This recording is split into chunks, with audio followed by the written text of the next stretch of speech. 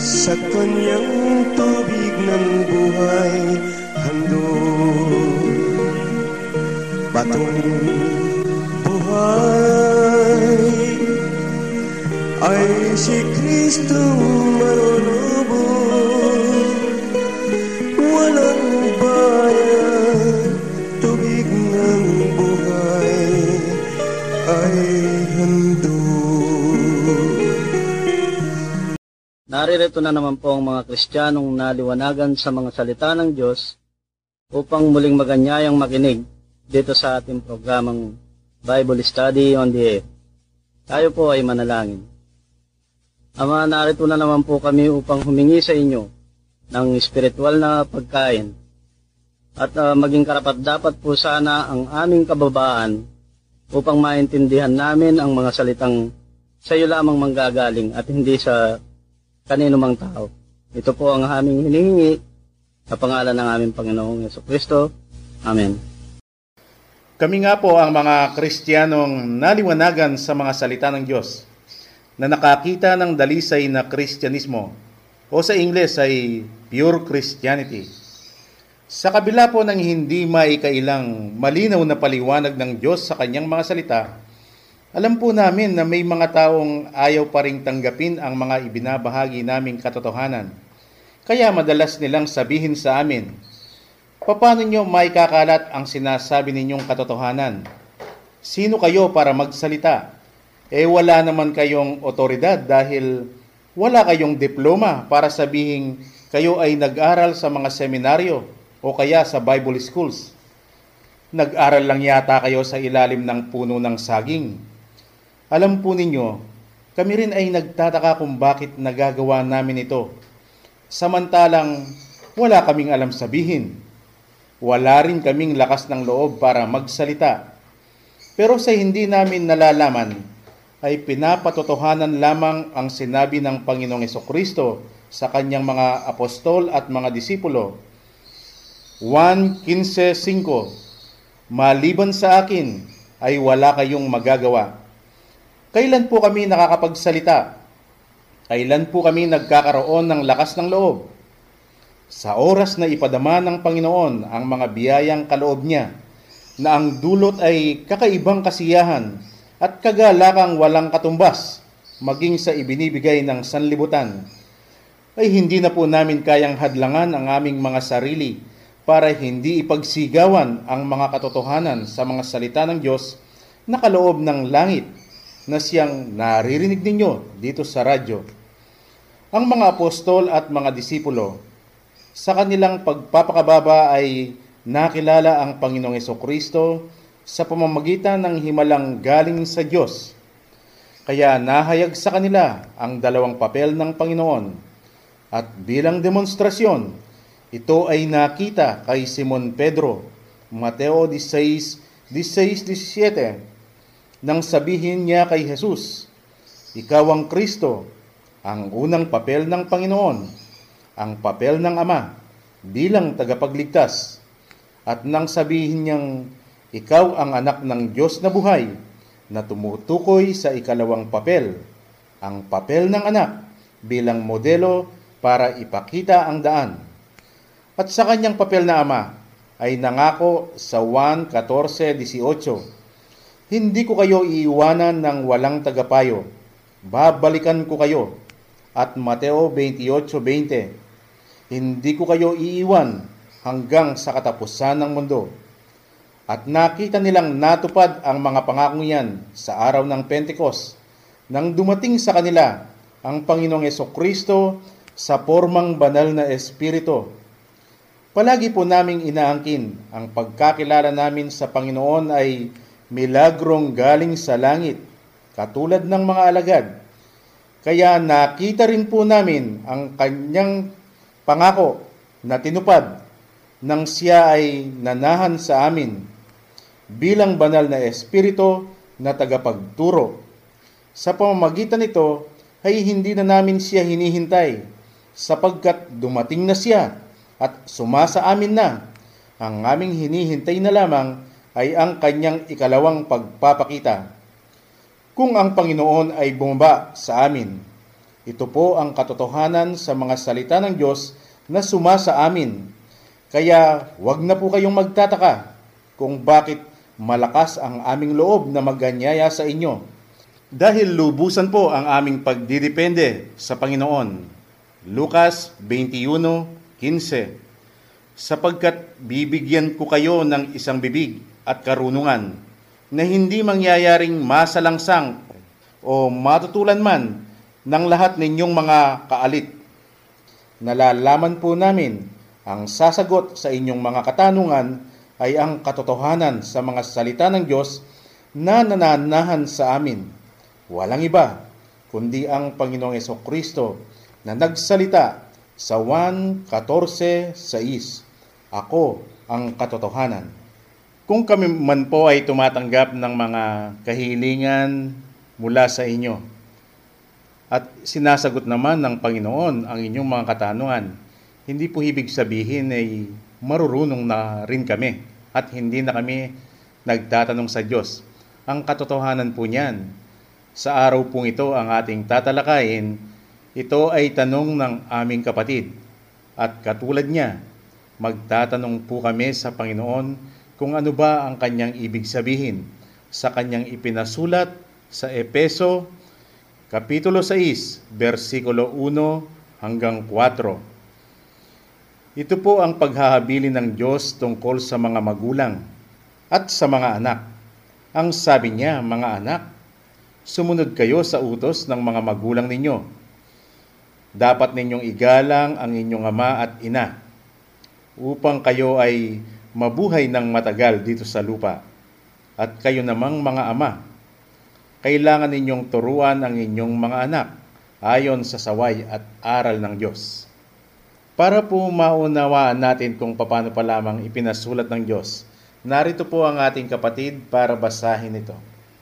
Ito po ang nakasulat dito sa Efeso 6:1 hanggang 4. Mga anak, magsitalima kayo sa inyong mga magulang sa Panginoon, sapagkat ito'y matuwid. Igalang mo ang iyong ama at ina, na siyang unang utos na may pangako, upang yumaong kang mabuti at ikaw ay mabuhay na malawon sa lupa.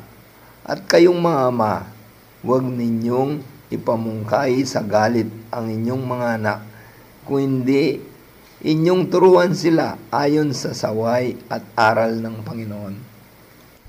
Mga kapatid, itong binasa natin ay salita ng Diyos na kanyang ipinasulat kay Apostol Pablo. Noon tayo ay nagdidepende sa ating mga mangangaral dahil alam natin na ang kanilang itinuturo, ito ay kaloob ng Diyos sa kanila sa pamamagitan ng pag-aaral nila sa mga Bible schools at sa mga seminaryo. At ito ay madalas din nating marinig sa kanila. Kung paano ito inihabilin ng Diyos, ay itinuturo din nila sa atin kung paano ang kagustuhan ng Panginoon. Pwede ba nating ibahagi sa ating mga tagapakinig ngayon kung paano kanilang iniaral ito bilang pagsunod sa utos ng Diyos? Nung pong maliit pa ako, bata pa ako, ngayon po 50 years old na po ako, naririnig ko na po ito sa mga pari pag nung minsan nagsimba kami kasama yung mga magulang ko. Kaya nakasulat, sabi ng pare na, "Children, obey your parents in the Lord." Ibig sabihin, sabi ng nangangaral, sundan mo lamang yung mga magulang mo kung ang inuutos sa iyo ay tama. Pero kung hindi tama inuutos, meron kang karapatan na hindi mo sila sundan. Ako po ay galing sa mga Pentecostal Charismatic. Nang gaya po ng kapatid na nagbahagi, nang ako po ay bata pa, hindi pa po ako nagbabasa ng banal na aklat at ito po ay naririnig ko na sa aking magulang na ipinangangaral sa amin. Ang sabi niya, ito nakasulat sa banal na aklat. Upang ikaw ay umaba ang buhay mo, igalang mo ang iyong ama at ina, at mahalin mo ang iyong mga magulang, aaba ang buhay mo. Kaya, yun po ang parang binukas na mata sa amin ng aking tatay dahil nagbabasa ng banal na aklat. Kaya anuman po ang utos nila, alam ko na hindi ako utusan ng aking tatay o nanay kung hindi sa mabuti. Pero ito pong pangatlo na ang sabi, mga magulang, wag mong bigyan ng imagsik ang iyong anak para hindi lalaban sa iyo. Ito po ay nung ako'y Pentecostal na nagbabasa ng banal na aklat. Dahil nung hindi pa po ako nagbabasa ng banal na aklat, ako po mainit ang ulo ko. Pagka nagkamali ang aking anak, wala po akong hindi ko pwedeng hindi paluin. Pero nang magbasa po ako ng banal na aklat, parang ito po na-control sa akin na dahil yon ang sabi ng Diyos. Kaya ngayon po kapag nagkamali ang aking anak, sasabihin ko kanyang pagkakamali, tatanungin ko at sasabihin ko ang tama. Yun po ang kaibaan nung ako'y nagbabasa na ng banal na aklat. Dito po sa narinig nating binasa na mga bersikulo kanina, sino pong magsasabing hindi malinaw magsalita ngayon ng Diyos? Dahil sino ang hindi nakakaunawa doon sa ating binasa? At sino po ang magsasabing hindi galing sa Panginoon ang katuruang yan?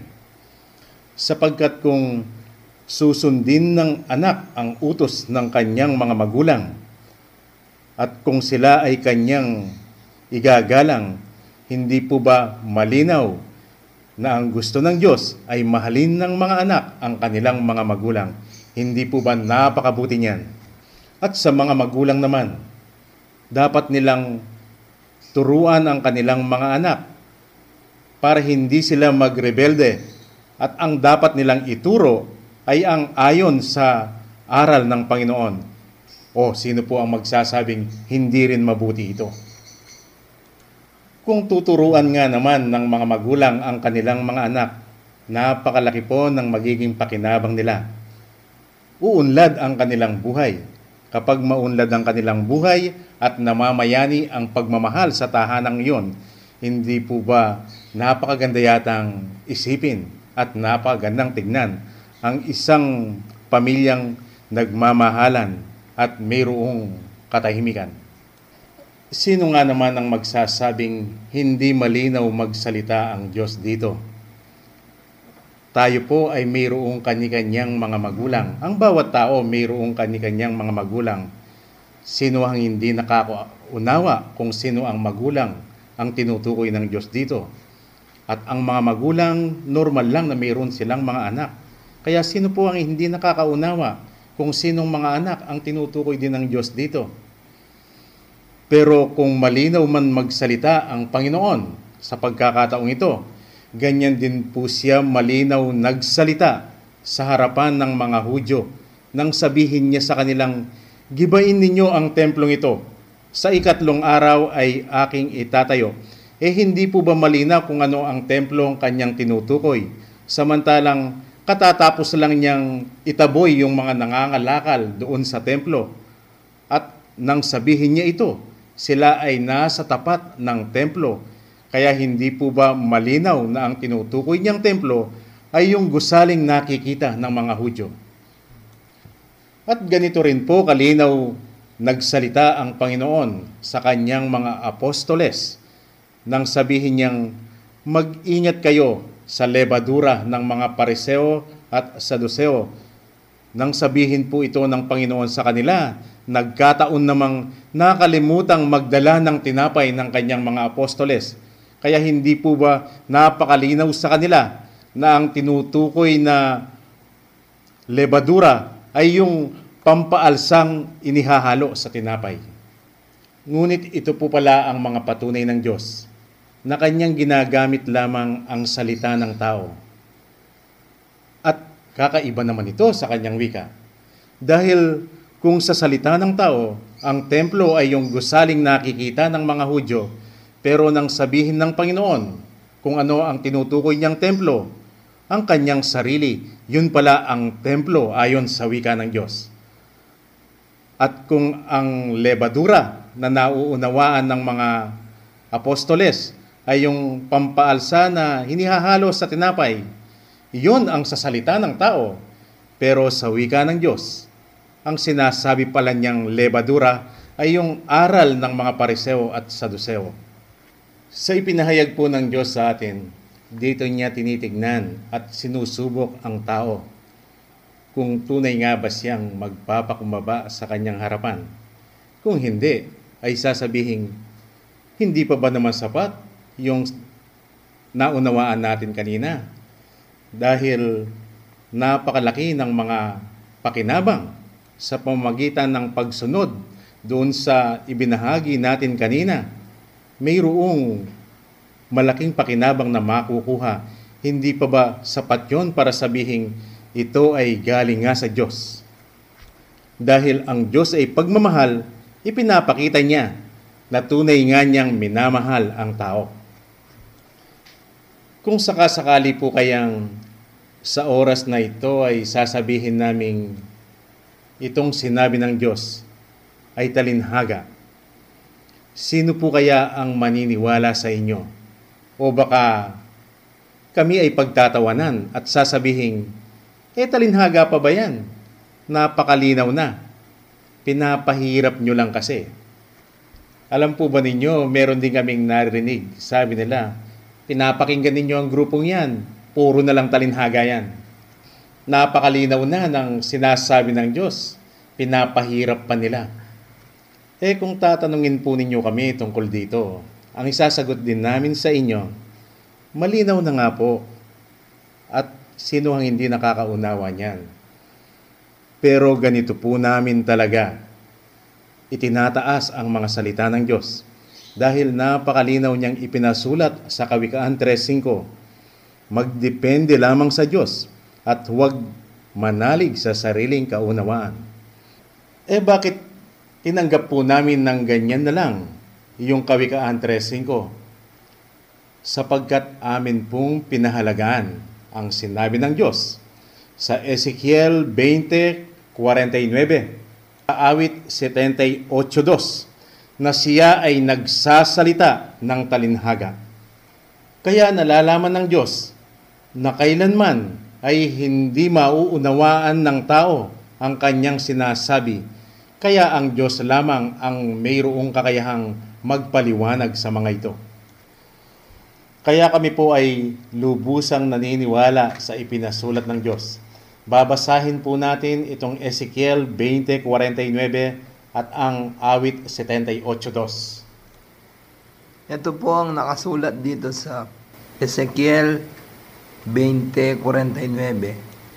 Nang magkagayoy sinabi ko, Panginoong Diyos, sinasabi nila sa akin, hindi baga siya'y mapagsalita ng mga talinghaga? Dito po sa awit 78:2, aking bubukhin ang aking bibig sa isang talinghaga. Ako'y magsasalita ng mga malabong sabi ng una.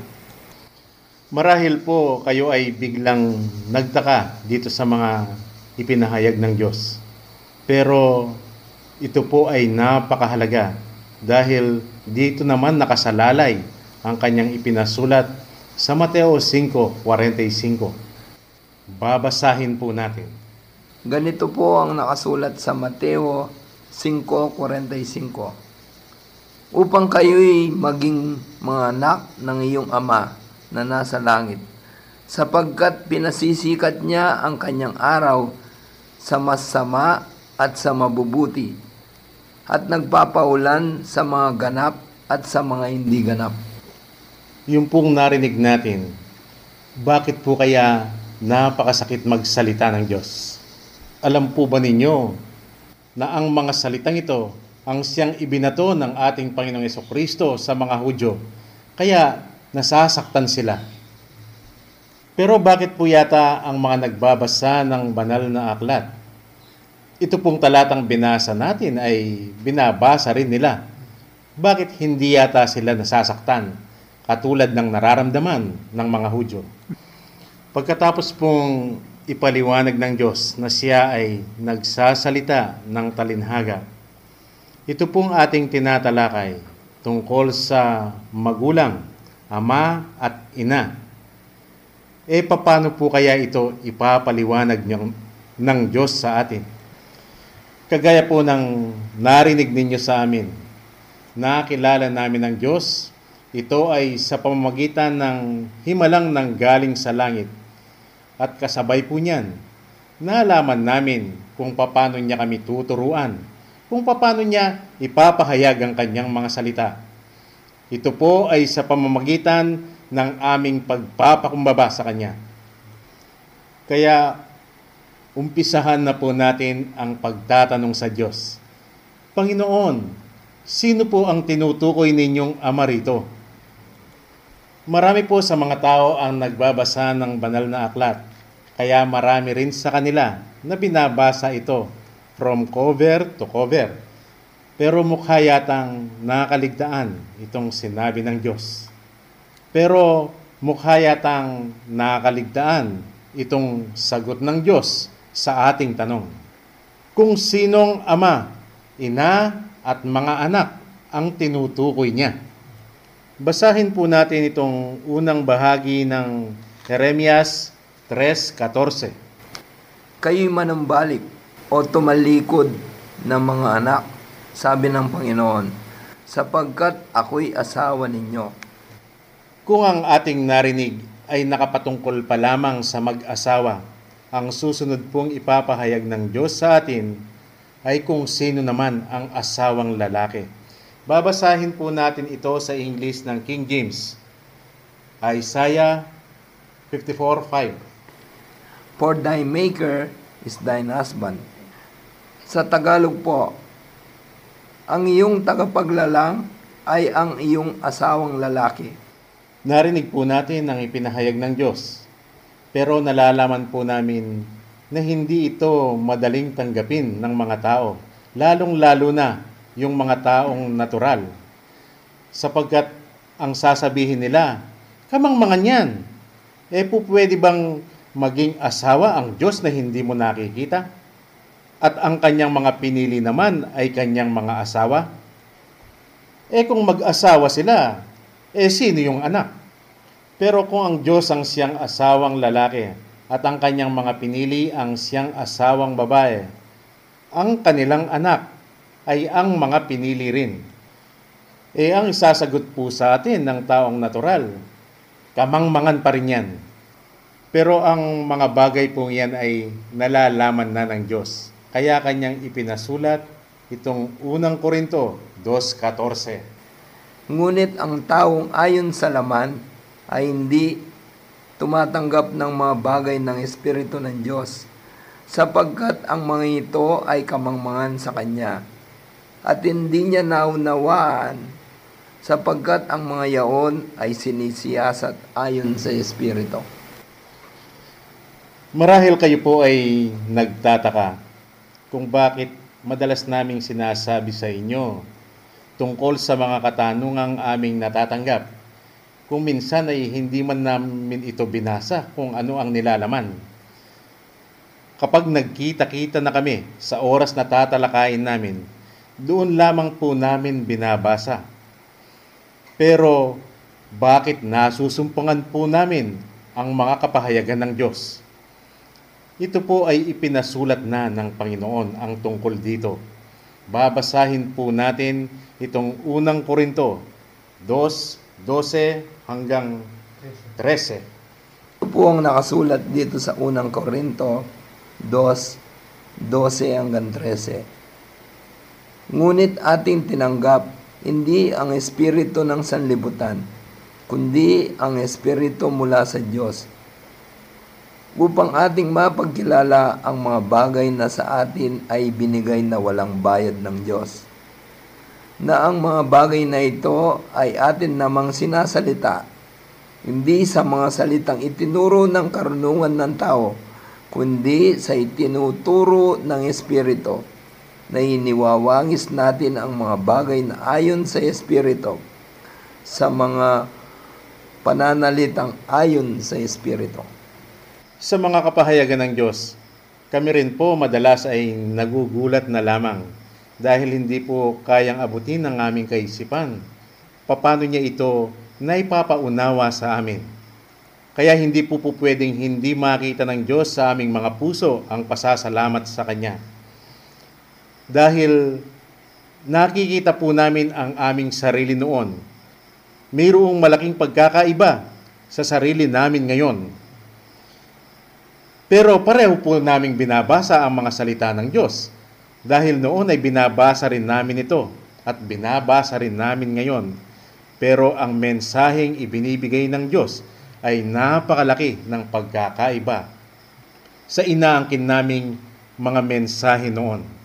Halimbawa, ito pong unang Korinto 2:15 hanggang 16.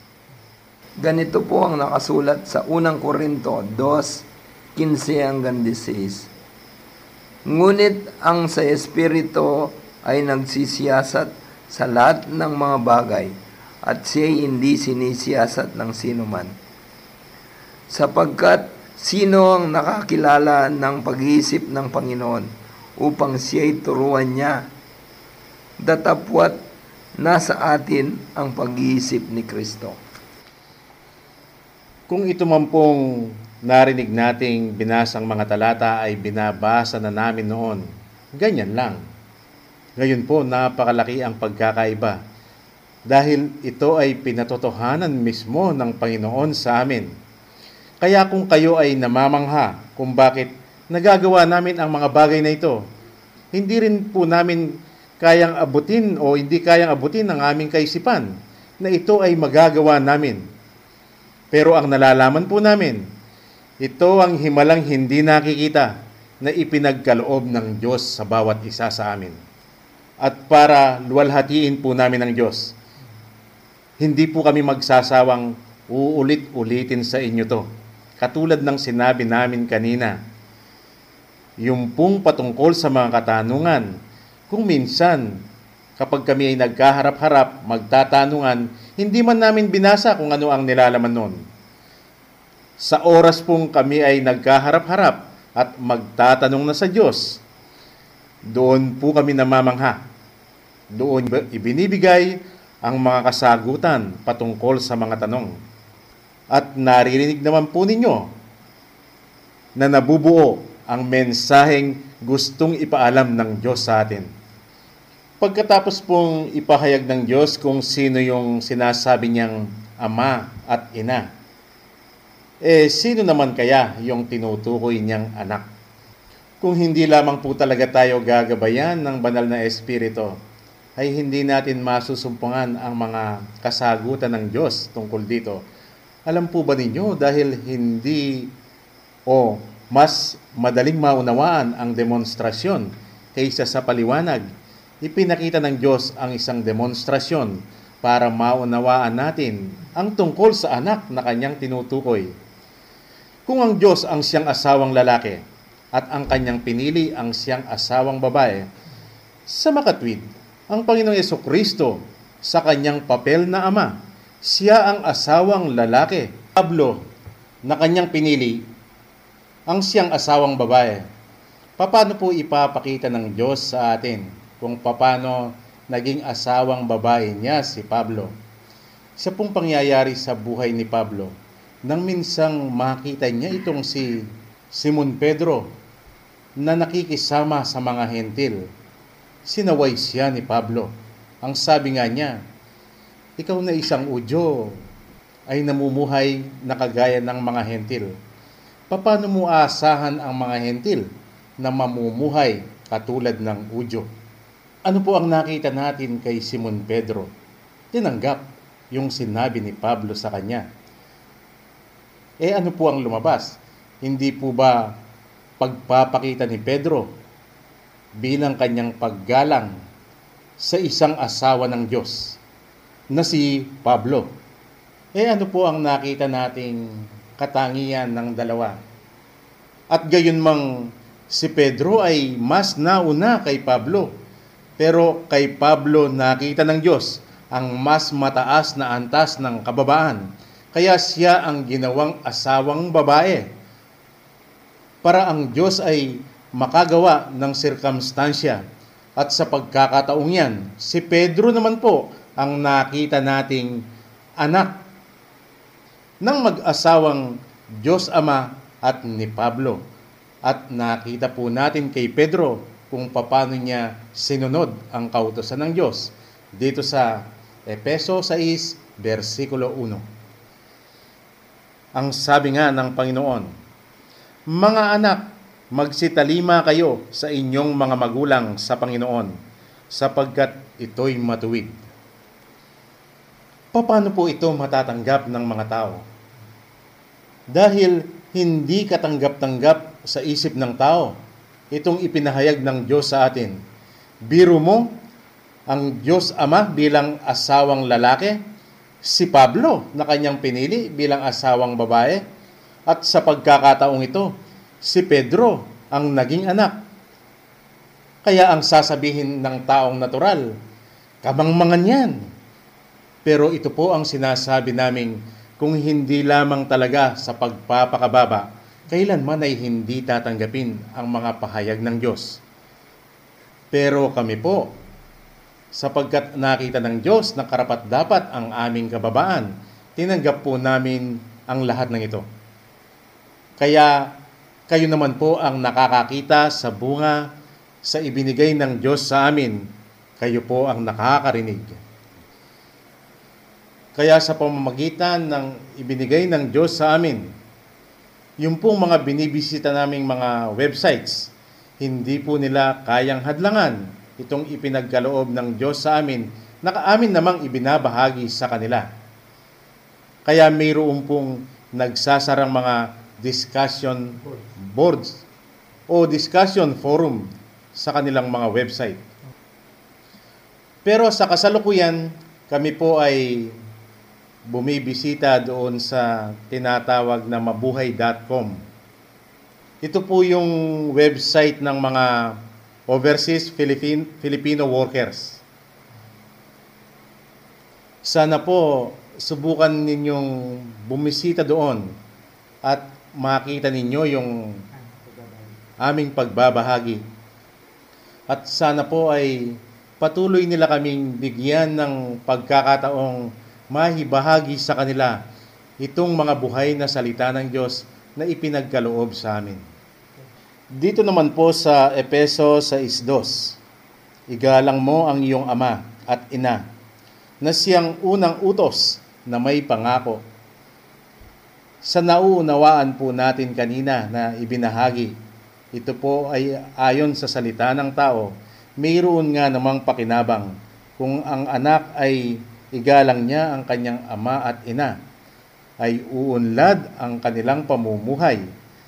Pero hindi naman po pwedeng ikaila. Dahil iyon pong kaunlarang iyan ay sigurado lamang hahantong sa sementeryo. Pero kung tatanggapin na ang Diyos ay nagsasalita ng talinhaga at ang kanyang kapahayagan sa ama at ina, ang ama ay ang Diyos mismo at ang ina ang pinili ng Diyos, at ang tinutukoy na anak ay pinili pa rin ng Diyos na mayroon lamang mababang antas ng kababaan. Kung ito nga namang anak ay igagalang ang kanyang ama at ina ayon sa mga ipinahayag ng Diyos, ang kahahantungan nga naman yan ay buhay na walang hanggan. Tignan po natin ang pagmamahal ng Diyos. Dahil sa oras pong ito ay ibinibigay niya ang isang napakalaking kapahayagan. Kung ang ama ay tumutukoy sa Diyos at ang ina ay tumutukoy sa kanyang mga pinili na siyang mga anak ng Diyos, ito po palang magulang na ito ay po pwedeng tumukoy lamang sa Panginoong Hesukristo. Dahil ang Panginoong Hesukristo ay mayroong dalawang papel na ginagampanan. Sa makatwid, ang Panginoong Hesukristo sa kanyang papel na ama, siya pala ang asawang lalaki. At ang Panginoong Hesukristo sa kanyang papel na anak, siya naman ang asawang babae. At dahil ang Panginoong Hesukristo ang siyang panganay sa mga magkakapatid, kung ganoon, siya pala ang unang asawang babae ng Diyos. O hindi po ba napakalaki na namang kamangmangan nito sa taong natural? Biro mo, si Jesucristo sa iisang tao, siya ang asawang lalaki at siya ang asawang babae. Kaya ito ay isang malaking kamangmangan sa taong natural. Tatawanan po ng mga tao itong ipinahayag ng Diyos sa amin. Pero alam po namin kung paano nila tinawanan ang Panginoong Jesucristo noon. At dahil sinabi ng Panginoong Jesucristo sa Juan 14:6, ako ang katotohanan, ganyan din pong tinatawanan ang katotohanan ngayon. Pero ang kanyang mga alagad ay sumunod po sa kanya, na siyang ginagawa din po namin ngayon. Sumusunod din po kami sa Panginoong Jesucristo. Sumusunod po kami sa katotohanan. Ganyan po namin iginagalang ang Panginoong Jesucristo bilang Ama sa kanyang papel na Ama. Kaya doon po kami humihingi sa kanya ng habag. Doon kami nagpapasalamat. Doon namin siya niluluwalhati. Doon po namin siya sinasamba. At doon po kami humihingi ng kaligtasan sa kanya. Pero iginagalang din namin siya bilang aming ina sa kanya namang papel na anak. Kaya siya po ang nagsisilbing modelo namin. Ang habilin ng Panginoon dito po sa ating tinatalakay, mga anak, tumalima kayo sa inyong mga magulang. Igalang ninyo ang inyong ama at ina. Ang Panginoong Jesucristo sa kanyang papel na ama, bilang ama, ay napakaliwanag kung bakit dapat siyang igalang, kung bakit dapat tumalima sa kanyang mga kautusan. At dito po sa babasahin natin ay ipapakita naman sa atin ng Panginoon ang Panginoong Jesucristo sa kanyang papel na anak bilang ina, kung paano niya minahal ang kanyang mga anak. Ito pong Juan Kapitulo 17. Napakahaba pong mga bersikulo itong babasahin natin. Pero sa nakikita po namin, hindi po namin basahin ito. Dahil ito ang pagpapakita ng aming Panginoong Jesucristo bilang aming ina, kung paano niya mahalin ang kanyang mga anak, na siyang nakababata niyang mga kapatid. Tuloy-tuloy ko po. Ito po ang Juan 17, versikulo 3. Tuloy-tuloy. At ito ang buhay na walang hanggan, na ikaw ay makikilala nila na isang Diyos na tunay, at siyang iyong sinugo sa makatwid bagay si Jesucristo. Niluwalhati kita sa lupa, pagkaganap ko ng gawa na ipinagawa mo sa akin. At ngayon, Ama, luwalhatiin mo ako sa iyo rin ng kalwalhatiang aking tinamo sa iyo, bago ang sanglibutan ay naging gayon. Ipinahayag ko ang iyong pangalan sa mga tao na ibinigay mo sa akin. Mula sa sanglibutan, sila'y iyo, at sila'y ibinigay mo sa akin, at tinupad nila ang iyong salita. Ngayon ay nangakilala nila na ang lahat ng mga bagay na sa akin ay ibinigay mo ay mula sa iyo. Sapagkat ang mga salitang sa akin ay ibinigay mo, ay ibinigay ko sa kanila, at kanilang tinanggap, at nangakilala nilang tunay na nagbuhat ako sa iyo, at nagsipaniwalang ikaw ang nagsugo sa akin. Idinadalangin ko sila. Hindi ang sanlibutan ang idinadalangin ko, kundi yung mga sa akin ay ibinigay mo, sapagkat sila'y iyo, at ang lahat ng mga bagay ay iyo, at ang mga iyo ay akin, at ako'y lumuluwalhati sa kanila. Pakinggan po ninyo itong mga susunod na bersikulo, kung gaano minahal ng Panginoong Jesucristo sa kanyang papel na anak bilang ina ang kanyang mga pinili na kanyang itinuturing na anak. Versikulo 17, itutuloy ko po. At wala na ako sa sanlibutan, at ang mga ito ay nasa sanlibutan, at ako'y paririyan sa iyo, Amang Banal. Ingatan mo sila sa iyong pangalan. Yaong mga ibinigay mo sa akin, upang sila'y maging isa, na gaya naman natin. Samantalang ako'y sumasa kanila, ay iningatan ko sila sa iyong pangalan. Yaong mga ibinigay mo sa akin, at sila'y binantayan ko, at isa man sa kanila'y walang napahamak, kundi ang anak ng kapahamakan, upang matupad ang kasulatan. Ngunit ngayon ay napaririyan ako sa iyo, at sinasalita ko ang mga bagay na ito sa sanlibutan, upang sila'y mangagtamo ng aking kagalakang ganap sa kanila rin. Ibinigay ko sa kanila ang iyong salita, at kinapuotan sila ng sanlibutan, sapagkat hindi sila taga sanlibutan, gaya ko naman na hindi taga sanlibutan. Hindi ko idinadalangin na alisin mo sila sa sanlibutan, kundi ingatan mo sila mula sa masama. Hindi sila taga sanlibutan, na gaya ko naman na hindi taga sanlibutan. Pakabanalin mo sila sa katotohanan. Ang salita mo'y katotohanan. Kung paanong ako'y iyong sinugo sa sanlibutan, sila'y gayon ding sinusugo ko sa sanlibutan. At dahil sa kanila'y pinabanal ko ang aking sarili, upang sila naman ay magpakabanal sa katotohanan. Hindi lamang sila ang idinadalangin ko, kundi sila rin naman na mga nagsisisampalataya sa akin sa pamamagitan ng kanilang salita, upang silang lahat ay maging isa, na gaya mo, Ama, sa akin, at ako'y sa iyo, na sila na may sumaatin, upang ang sanglibutan ay sumampalataya na ako'y sinugo mo, at ang kalwalhatiang sa aking ibinigay mo, ay ibinigay ko sa kanila, upang sila'y maging isa, na gaya naman natin na iisa. Ako'y sa kanila, at ikaw ay sa akin, upang sila'y malubos sa pagkakaisa, upang makilala ng sanlibutan, na ikaw ang sa akin ay nagsugo, at sila'y iyong inibig, na gaya ko na iniibig mo.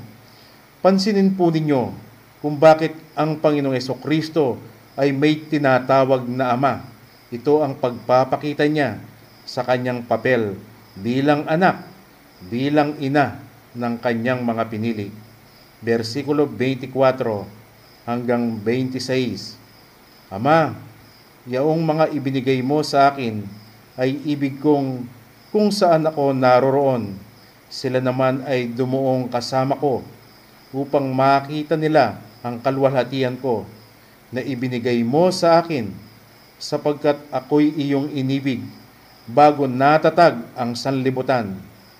O Amang Banal, hindi ka nakikilala ng sanlibutan, ngunit nakikilala kita, at nakikilala ka ng mga ito, na ikaw ang nagsugo sa akin, at ipinakilala ko sa kanila ang iyong pangalan, at ipakikilala ko, upang ang pag-ibig na sa akin ay iniibig mo ay mapa sa kanila, at ako'y sa kanila.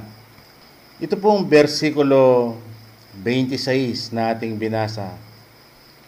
Noon po, bagamat binabasa ko rin ito, pero kailanman ay wala akong nakitang ipinahayag ng Panginoong Hesukristo ang pangalan ng kanyang Ama. Wala po akong naririnig na pangalan ng kanyang Ama. At meron naman po akong napansing ibang mga sekta, ang sinasabi ay ipinahayag daw sa kanila ng Panginoong Hesukristo ang pangalan ng kanyang Ama, na Hesukristo rin. Pero ngayon po ay ipinahayag ng Diyos ito sa amin sa pamamagitan ng kanyang ipinasulat kay Apostol Juan. Apokalipsis 19:13. And I saw him in a vesture deep in blood, and his name is called the Word of God. Ang pangalan pala ng Amang Diyos ay ang salita ng Diyos. ito po ang salita ng tao na ginamit lamang ng Diyos, kundi ito ay ang kanyang wika. Ito po yung tinatawag na talinhaga at pupwede lamang maunawaan sa pamamagitan ng kanyang kapahayagan.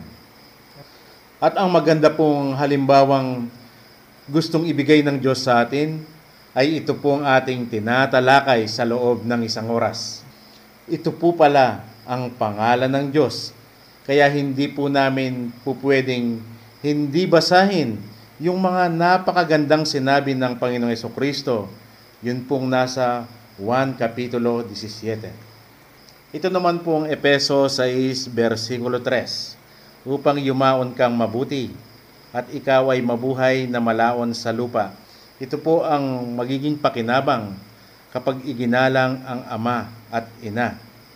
Sa salita po ng tao, maliwanag sa kanya yung mabuhay na malaon sa lupa. Pwedeng mabuhay siya ng 80 years, 90 years, 100 years. Pero tignan po natin si Pablo nang sabihin niyang, tularan ninyo ako kung paano ko tinularan ang Panginoong Hesukristo. Pero mayroong ipinahayag ang Diyos kay Pablo at hindi niya sinabi kung sino. Mayroon akong nalalaman, isang tao na nakarating na siya sa ikatlong langit. Alam po natin na hindi tinukoy ng diretsyo ni Pablo kung sino yung sinasabi niya. Pero nalalaman po natin na siya mismo ang sinasabi niyang isang lalaki. Yung pong sinabi ni Pablo ay hindi man po namin yan inaangkin. Pero yun lamang ibinigay ng assurance ng Diyos sa amin na madama ang katamisan ng kanyang mga salita na hindi naman kayang lunukin ng maraming tao. Sa pagpapatuloy ay hayaan po ninyong babasahin kong muli itong Efeso 6:4. At kayong mga ama, huwag ninyong ipamungkahi sa galit ang inyong mga anak, kundi inyong turuan sila ayon sa saway at aral ng Panginoon. Dahil itinuro po ng Diyos sa atin kanina na siya ay nagsasalita ng talinhaga, kaya ang papel po natin ay muli na namang magtanong sa Kanya, sino nga kaya ang tinutukoy niyang ama rito? Dahil ang ipinahayag po sa atin kanina ay mayroon lamang iisang ama. Yun ay ang amang Diyos. Dito sa binasa natin, mga ama. Kung ipinahayag man po sa atin ng Diyos kanina, mayroong isang ama. Yun ay ang Diyos Ama. Dahil tinutukoy lamang niya ang Diyos Ama. Pero ang katunayan po, ang Panginoong Hesukristo rin ang nagsalita. Maliban sa iisang ama, yun ay ang Diyos Ama. Meron pang isa pang ama. Yun ang sinabi ng Panginoong Hesukristo sa mga Hudyo sa John 8:44. Sinabi niya ito sa mga nakikinig sa Kanya, kayo ay sa inyong amang dyablo. Bakit po ngayon ang sinasabi ng Diyos, mga ama? Samantalang ang ipinahayag niya sa atin kanina, mayroon lamang iisang ama. Yan ay ang Diyos. Meron po tayong babasahin. Ito po ay isinulat ni Apostol Juan bilang pinili ng Diyos, kung saan ay sumulat siya sa itinuturing niyang mga ama. Unang 1:2-13. Kayo'y sinusulatan ko, mga ama. At pakinggan po naman natin si Apostol Juan bilang pinili ng Diyos na nagsalita sa unang 1:3-7. Mumunti kong mga anak, lumabas. Si Juan na pinili ng Diyos ay isa sa mga ama. Kung titignan po ng tao ngayon yan, magkasalungatan na dahil kanina ipinahayag mayroon lamang isang ama. Yan ay ang amang Diyos. Bakit ngayon? Mayroon pang sinasabing mga ama. Pero kung mayroon lamang iisang ama, yan ay ang Diyos. Alam po ba ninyo sa Lumang Tipan ay ipinasulat ng Diyos na mayroon palang mga Diyos. Mga awit 82:6. Aking sinabi, kayo'y mga Diyos, at kayong lahat ay mga anak ng kataas-taasan.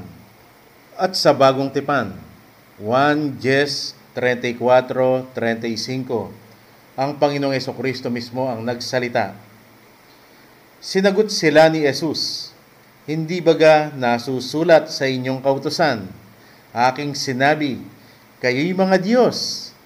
Kung tinawag niyang mga Diyos yaong mga dinatna ng salita ng Diyos at hindi mangyayaring sirain ng kasulatan, hindi po ba napakaliwanag sa pahayag ng Diyos?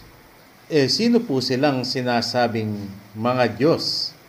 Sila palang ipinagkatiwala ang salita, kanila itong pinahalagaan at iningatan. Halimbawa, si Pablo. Ano po ang maririnig natin kay Pablo bilang isa sa mga Diyos? Bilang isa sa pinagkatiwalaan at kanya itong inalagaan at iningatan. Kaya ang sabi niya, tularan ninyo ako kung paano ko tinularan ng Panginoong Hesukristo. Tignan po natin si Pablo. Sa tingin ng mga tao, siya ay nakakahigit sa mga apostoles. Pero ano po ang narinig natin sa kanya? Siya po ba'y malakas? Nanggaling po sa mismong kanyang bibig. Sabi niya, sa mga mahihina, ako ay mahina. Kung ganon, yung palang sinasabi ng Diyos na mga ama at mga Diyos ay yung mga mabababa sa paningin ng Panginoon. Pero kung si Pablo ay isa sa mga ama at isa sa mga Diyos, tignan po natin kung ano naman ang ginawa niya. Nang minsang kasama niya si Bernabe, sila ay alayan ng mga bulaklak at ng mga baka. Tinanggihan po nila ito. Imbis na tanggapin, ang kanilang ginawa ay hinapak nila ang kanilang mga damit at sila ay tumatakbo na nagsisisigaw. Sabi nila, bakit ninyo ginagawa ito sa amin? Katulad lamang ninyo kami na mayroong makakaramdaman. Sa makatwid, kahit sila ay isa sa mga Diyos at mga ama, ay hindi nila tinanggap ang kapurihang ibinibigay sa kanila ng mga tao. Kaya napakalaking mensaheng ibinigay ng Diyos sa atin, mga kapatid. Ito pala ang dahilan kung bakit sinabi ng Diyos, ang sinumang nagmamataas ay kanyang ibabagsak, at ang sinumang nagpapakababa ay kanyang itataas. Samantala, sa internet, basahin po ninyo ang mga articles natin, ang website www.purechristianity.org. Small letter lahat po yon, one word lang. Tayo po ngayon ay magpasalamat. Panginoon, marami pong salamat. Ipinahayag po ninyo kung sino ang ama at ina na dapat mahalin, dapat igalang, dapat sundin ang kanilang mga utos. Dito po namin nakita ang dalawang papel na ginagampanan ng Panginoong Hesukristo na napakahalaga. Sa kanyang papel na ama, siya pala ang itinuturing naming ama na dapat naming igalang dahil siya ang magliligtas sa amin. Sa kanya namang papel na anak bilang aming ina, aming modelo, ipinakita niya kung paano niya kami minahal, kung gaanong pagmamahal ang kanyang ibinibigay sa amin, kaya nararapat lamang na siya'y aming igalang at mahalin din, upang kami ay magkaroon ng mahabang buhay. Hindi po yung ayon sa salita ng tao, kundi ang tinutukoy ninyo, ito ay ang buhay na walang hanggan. At kung ipinahayag man po ninyo na isa kami sa mga ama o sa mga Diyos, sana po ay magawa namin yung sinabi ni Pablo, tularan ninyo ako kung paano ko tinularan ang Panginoong Hesukristo, para kung kami man po ay alayan ng kapurihan at kaluwalhatian na nararapat lamang sa inyo, ito po ay aming tanggihan. Dahil sa pamamagitan lamang po niyan, ay doon po namin mapagtatagumpayan ang paglakad sa daan ng katotohanang ipinakita ninyo sa amin. Ito po ang aming pasasalamat sa pangalan ng aming Panginoong Jesucristo. Amen. Hanggang pong sa muling paghayag ng Diyos sa kanyang mga salita. Sana po makita ng Panginoon na tayo'y handa pa rin makinig sa kanyang pagpapaliwanag. At sana rin po yung tunay na kapayapaang ibinibigay ng Panginoong Jesucristo ang nasay ng bawat isa. Amen.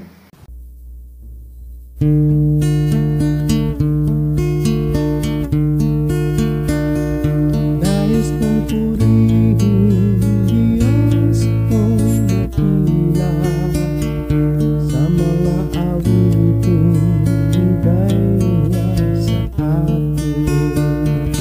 Dakila ka, Jesus, wala kang kapantay. Puso ko'y puno ng iyong pagmamahal. Nais kong purihin Diyos kong dakila, laging kaantabay sa dusa sa buhay. Kung wala ka, Jesus, sa piling ko tuwina, kay pait ng buhay at walang kapayapaan. Nais kong purihin Diyos kong dakila sa mga awiting bigay niya sa atin. Dakila ka, Jesus, wala kang kapantay. Puso ko'y puno ng iyong pagmamahal. Nais kong purihin Diyos kong dakila, laging nakantabay sa dusa sa buhay. Kung wala ka, Jesus, sa piling ko tuwina, kay pait ng buhay at walang kapayapaan.